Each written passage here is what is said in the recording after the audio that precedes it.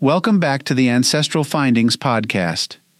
In this episode, we journey to Marceline, Missouri, the Disney family farm, and the birthplace of Walt Disney's imagination. Discover how this unassuming 40-acre patch of land shaped the creative genius behind the magical kingdom we know today.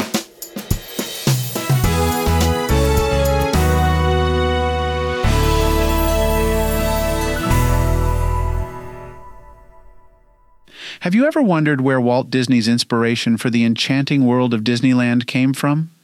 Look no further than Marceline, Missouri, the charming town that shaped the dreams and imagination of the legendary Walt Disney himself. Nestled on a 40-acre farm, the Disney family farm in Marceline holds the key to understanding the origins of Walt's magical creations.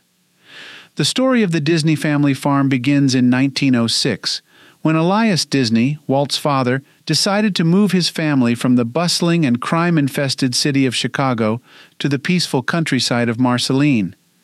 Elias was drawn to Marceline by the prospect of and desire for a simpler and safer life, and the opportunity to instill in his children the values of hard work and a love for nature.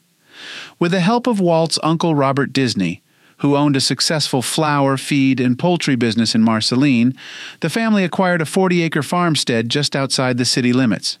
The land came with a house perfect for the young family. The farm cost $3,000, which Elias paid off in installments. It had previously been owned by a Civil War veteran named William Crane. Walt Disney vividly remembered the day his family arrived in Marceline when he was only a wee child of 4 years old. They were greeted by a Mr. Kaufman, who took them to their new home in the country. Walt recalled, "I went with my family to live in Marceline when I was 4 years old. I clearly remember the day we arrived there on the train. A Mr. Kaufman met us in his wagon, and we rode out to our house in the country just outside city limits. I believe it was called the Crane Farm. My first impression of it was that it had a beautiful front yard." Little did he know that this picturesque farm would become the backdrop for some of his most cherished childhood memories and the birthplace of his creative spirit. Walt's brother Roy also had clear memories of the day the family moved to their new home. He said in an interview, "We left Chicago for the farm in 1906 April. My father and older brothers went down with a boxcar full of our household furniture and 2 horses that Dad had bought in Chicago. My mother and my little sister, who was 2 years younger than Walt, and Walt and I went down by the Santa Fe train."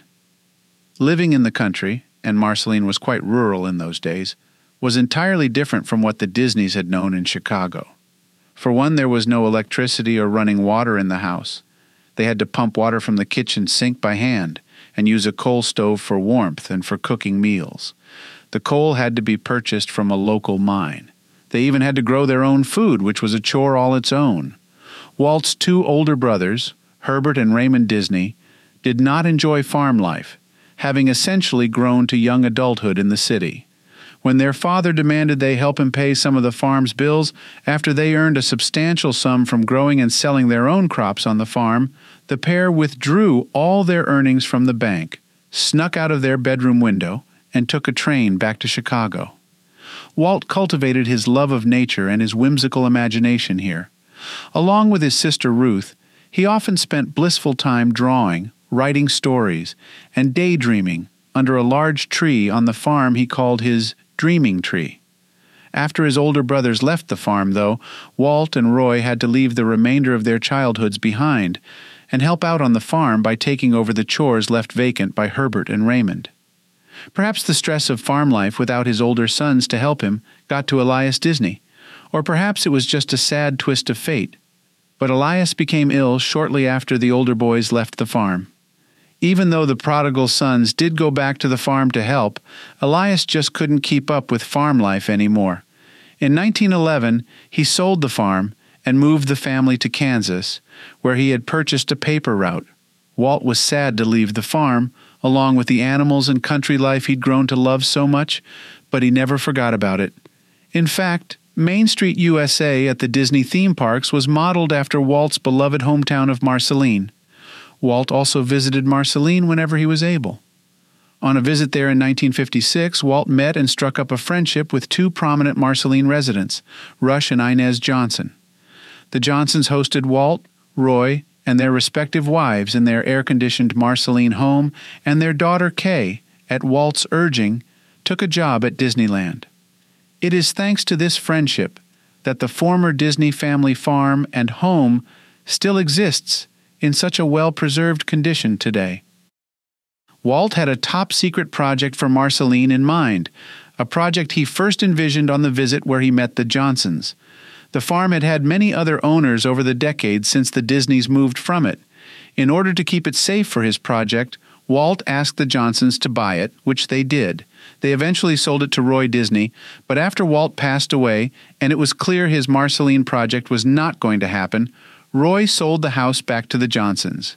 It was around that time that Kay Johnson, after a nice career at Disneyland, was longing for the home comforts of Marceline. Her father asked her if she would like to live in Walt's old family home upon her return to town, and she accepted this generous offer. She has lived there and has been its guardian and caretaker ever since. While Kay has remodeled the house somewhat, including adding a couple of rooms, she has been careful to keep its antique and unique features intact. She raised her own family there, giving a new generation the joys of the simple life in Marceline. While the house is still privately owned by her and used as her home, she does recognize its importance to Disney enthusiasts around the world. Kay occasionally lets the house be used for films, documentaries, and private tours. She also added a special photographing area outside the house, so the throngs of visitors to Marceline who are seeking out a bit of the spark that illuminated Walt Disney's storied imagination can get a picture of the house that inspired a kingdom.